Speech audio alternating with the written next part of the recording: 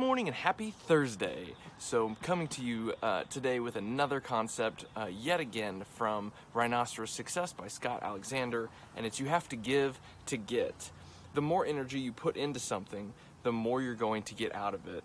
This applies to every facet of your life. Stop giving and you will stop getting. So I just wanted to encourage you, where are you expecting to get when you're not giving? Another way to put it is, where are your expectations outweighing your contributions to what you desire? And so I just wanted to encourage you to look at that in your life. Go out and radiate positivity today. Have an awesome Thursday, and we'll talk